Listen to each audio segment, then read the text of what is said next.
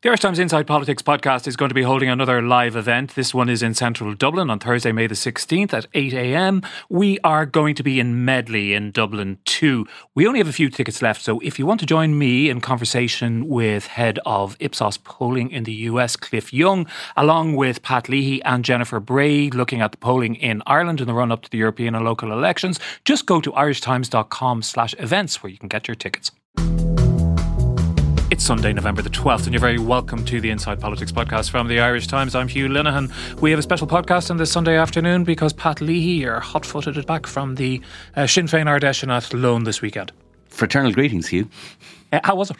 Yeah, it was very upbeat. It was not quite as big as some of the Sinn Féin Ard Fheis that I've seen before. About 1,500 delegates, according to the party, but very upbeat, very enthusiastic, strong focus on international issues. I guess we'll go on to talk a little bit about that. A lot of focus on Gaza. Obviously, Palestinian ambassador was there and addressed the gathering just before lunchtime. Delegates pretty much lifted the roof off the convention centre for her.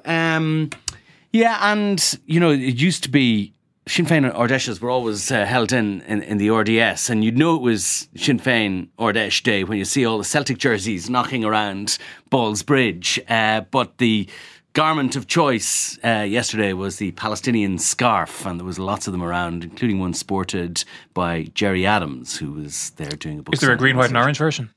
I have seen a green, white and orange version. In fact, you may have been able to buy one in the Sinn Féin shop there instead of you used to be able to buy the Sniper at Work t-shirts. Didn't see any of those, but it was Palestinian scarves. We might come back to Gaza in a moment, but first of all, there's always a thing for political parties when they feel they may finally be on the verge of power, isn't it? Which is a kind of an accompanying nervousness, justified. One always thinks of the phrase, you know, from UK politics, go back to your constituencies and prepare for government, you know? Yes, yeah. Giving a hostage to fortune. So was there a certain caution about, you know, being seen to be too presumptuous?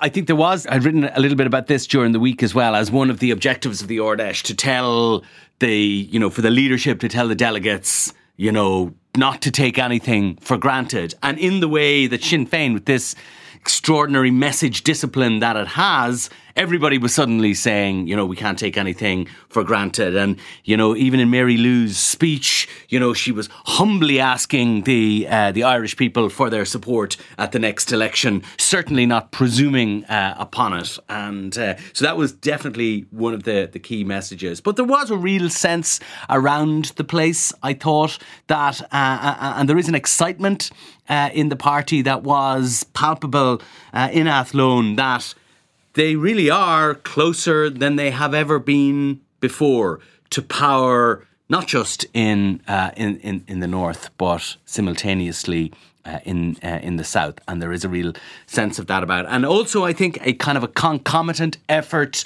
on the part of the party leadership not to give too many hostages to fortune. You know, I mean, they are actually going back to their constituencies and preparing for government. Whether that transpires or not is, you know, something we can talk about, and I'm sure we'll talk about a lot over the next year or so. But there's no doubt that is what the party are doing. And so the message discipline, I'd love to talk at some point about how that works. Have they got some very effective WhatsApp groups or something like that, or is it more in the room where people are told what the message is going to be? I think it's I'm sure they have their own WhatsApp groups. I'm sure that is the case, but it's the difference isn't that they have WhatsApp groups. The difference is there is a culture of discipline within the party, and that unnerves some people. The example that we always give, and we've talked about it here before, is that, you know, political staff can more or less give you a blow-by-blow account of the parliamentary party meetings of the other parties as they happen, should you be so interested. Nothing comes out of the Sinn Féin parliamentary party. And that is, you know, obviously there is I was going to say a military, but I suppose a paramilitary past and the culture of discipline that imbues in the organisation. Does that also mean a culture of secrecy? Yeah, it is, yeah. Yeah, it is. Secrecy, obedience to the leadership. Now, what the party would say is that they have a collective leadership. Everybody agree, you know, when people agree with a decision taken by their collective leadership, then everybody rose in behind that. But it is still one of the things that really marks Sinn Féin out. It unnerves some of their opponents, and they say is a sign of, something, I think its opponents would say, something almost sinister about the party, in that dissent is so ruthlessly suppressed, as its opponents would say. And certainly within the culture of the party, dissent is not really tolerated. It is very effective, though, isn't it? So, everybody's on message. So at the Ard Fheis this weekend, housing. Yeah, so, they talked about housing, principally, healthcare, cost of living. They were the three big not rocket science, though. Policy areas. No. I mean, we've been writing for a long time, informed by polls that these are the issues. But not distracted by United Ireland too much, for example. No, it's interesting. I thought in Mary Lou's speech, she said, quite flatly, housing is the number one priority for Sinn Féin. Not national unification or anything else. It's housing is the priority. One of their great assets, I suppose, is the housing spokesman, Owen O'Brien. He was very prominent. Their housing section took up the middle of the afternoon. He was received by delegates with some enthusiasm, as you would expect. And, it's an issue that the party really sees itself making political hay on, because it is the concern of that demographic of younger voters that they see as key to returning them and to also power. It's the only party which is saying with any credibility, of course we'll see what happens if and when they get into power, because it's a very complex, difficult question, but it has a credible argument that it would do things differently. Well, it says it would build more public housing. That's it in a nutshell. Interesting, I thought, in today's papers, in the Sunday Independent, I think, Johnny Ronan, the property developer, there's an interview with him, and he's saying, the Sinn Féin will be grand on housing. Nothing to worry about for us developers. And so I don't think the party will be too displeased with that, even, if, Johnny Ronan and property developers were... at one point, I suppose, they were, the great national scapegoats for along with the banks, for the crashing of the economy in 2008, 2009. But, I guess you can't build houses without property developers. And also, this is part of the process which you've written about a lot over the last year or more, isn't it, of Sinn Féin, moving to political positions that won't frighten the horses that much. It's not that they're expecting that, property developers are necessarily going to be voting for the party or anything like that, but it provides a defence against the attack which is sure to come in the run-up to the election, which will be, there are storm clouds on the horizon, the international economic outlook is uncertain, stick with what you know rather than these people who are going to turn everything upside down. Yeah, within Sinn Féin, they would anticipate that. They call it Project Fear, after the effort by the David Cameron government in the UK to scare Scottish voters away from voting for independence in 2014. And so that is anticipated within Sinn Féin, that Fine Gael in particular will spend much of the next election campaign and the period before it warning people of the dire economic consequences of a Sinn Féin government. So they want to neutralise that as much as possible. But this is it's certainly a delicate sort of tightrope for Sinn Féin to walk, which is on the one hand trying to convince people that they are, the change that people want to see. And the other hand, Johnny Ronan saying, sure, no problem at all. Exactly, yeah. Mm. We've talked about it here before, about how they want to essentially convince people that the things that they don't like will change, but the things that they do like won't change. So that's politics, isn't it? That's politics, yeah. Yeah, so moving on then to the very high prominence of the Palestinian issue, just to get a sense of the enthusiasm at the event here, here's the Palestinian ambassador being welcomed. Please, Akarja, give a special Céad Míle Fáilte to the official representative of the people and the state of Palestine in our country, to Dr. Jalan Wabba Abdulmud, the Palestinian ambassador to Ireland. So she was the star of the show there, Pat. Yeah, as I said earlier, they fairly lifted the roof off for her. Also, those parts of Mary Lou's televised address last night were cheered to the rafters. She said in her speech that she would the Israeli ambassador should be expelled, which was something that wasn't in the script supplied to journalists earlier. Although it had been said last week, hadn't it? That's right. It wasn't a new position for the party to take, but and it'll, I guess, come up in the Dáil this week along with some other motions. But the Palestinian issue has always been something that has got big airplay at Sinn Féin or Ardèche's. Also, the Catalans were there. The Catalan representative addressed the Ardèche, as did the Basque representative. Again, they're people that we've seen at Sinn Féin, Ardèche's in the past. And they're in the news as well at the moment because of the formation of the new Spanish government, which is underway. Yeah. So I mean, I suppose the party has always had these links to, I suppose, what it would describe as, movements of national liberation. Also, the ANC was always in South Africa was always an ally of Sinn Féin's right back to the days of Nelson Mandela, and that has been a kind of a two-way relationship between Sinn Féin and the ANC for a long time. But can I just ask you in relation to that, because the ambassador obviously is the ambassador from the Palestinian Authority. There are two sovereign powers in the two separate Palestinian territories, and as we know, Hamas remains the sovereign power in Gaza. Does Sinn Féin have relationships with Hamas? There was some contact with Hamas. There was a meeting or a seminar a couple of years ago at which was introduced by Mary Lou, and which a Hamas representative spoke. But I'm not aware of current formal links with Hamas, and they are certainly something, I suppose, that the party in the current circumstances is not necessarily playing up. It wants to emphasise its solidarity with the Palestinian people rather than with Hamas. And unlike some of the other critics of Israel on the left, Sinn Féin has condemned the attacks by Hamas and has said that hostages should be released. But as to current formal links between the two entities, I'm not aware of them anyway, and I guess the party certainly isn't playing them up at the moment. So the issue is going to remain very prominent in Irish politics over the next week, and there are going to be votes before the Dáil. Yeah, there's a number of motions before the Dáil. There's one by Social Democrats calling for the government to make complaint to the International Criminal Court about Israel's behaviour, Israel's attacks in Gaza, and there is a Sinn Féin motion as well calling for the same thing.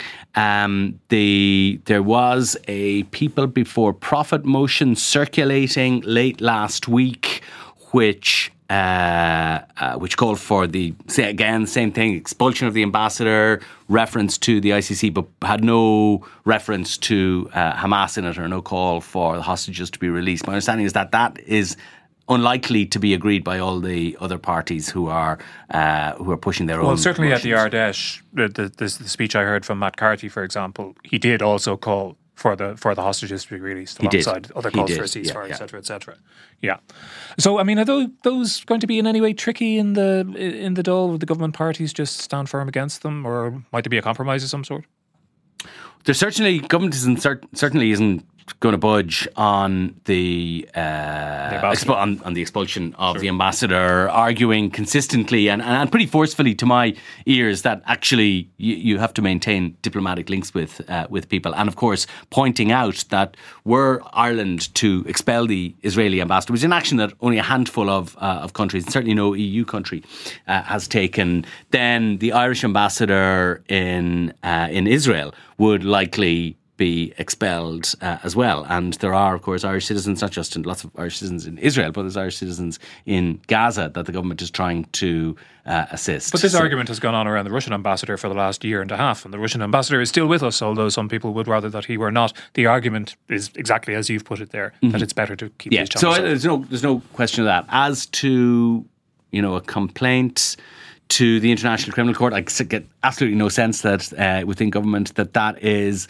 likely, but I think that the government will be, were there to be, international moves or a whole bunch of countries to get together and decide on something like that, then maybe that's something the government could consider in those circumstances. But there's no sign of that happening. So I think the government regards the line that it has taken has toughened since as the longer the conflict has gone on. It is now much more willing than it was to be openly critical of Israel and of specific Israeli actions in Gaza, and the Irish government would be seen within the EU to be pretty much at the edge of. I suppose the case is, isn't it, that Ireland is always on the edge, as you put it. It's more pro-Palestinian than most other EU countries, for example. But that as the conflict goes on, we see more and more horror and death.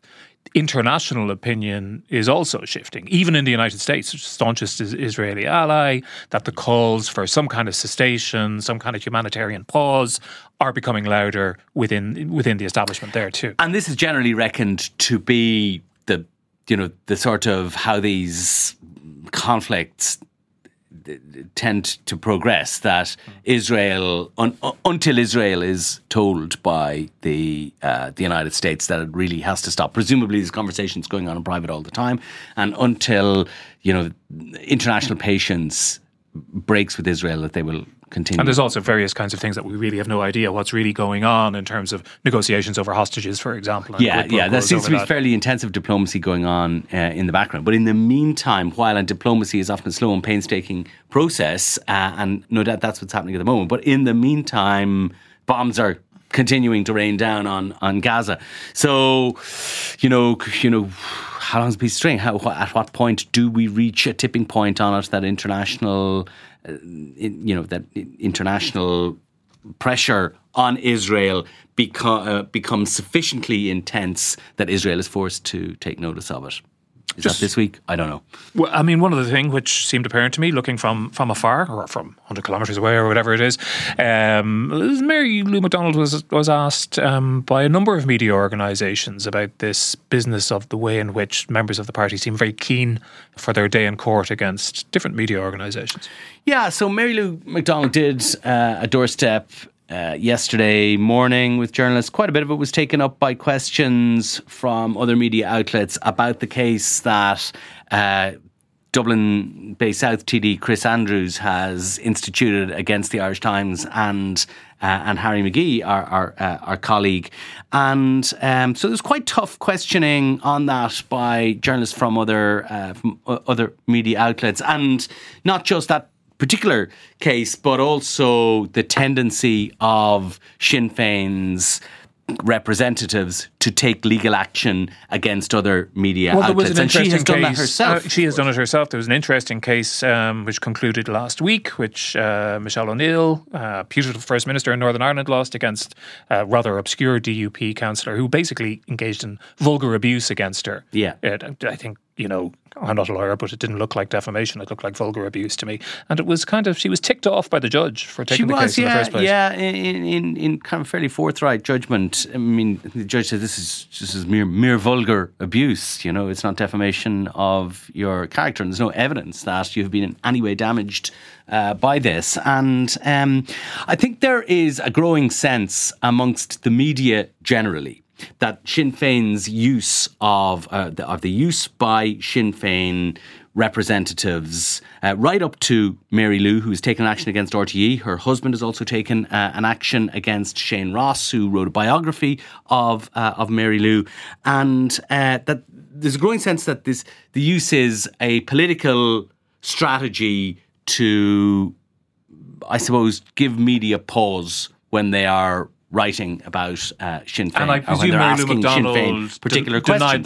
that. She essentially says, she's right. She's right in the abstract to say this. Every individual has the right to their good name and to pursue that through the appropriate legal channel. And she was asked, well, but why don't Sinn Féin representatives typically then why do they go to the courts where they can be awarded damages rather than taking a complaint to the press ombudsman or the press council. And she said some of them have done that, but it was a matter for each individual to decide for themselves how they wished to go about what they would see as the vindication of their good name.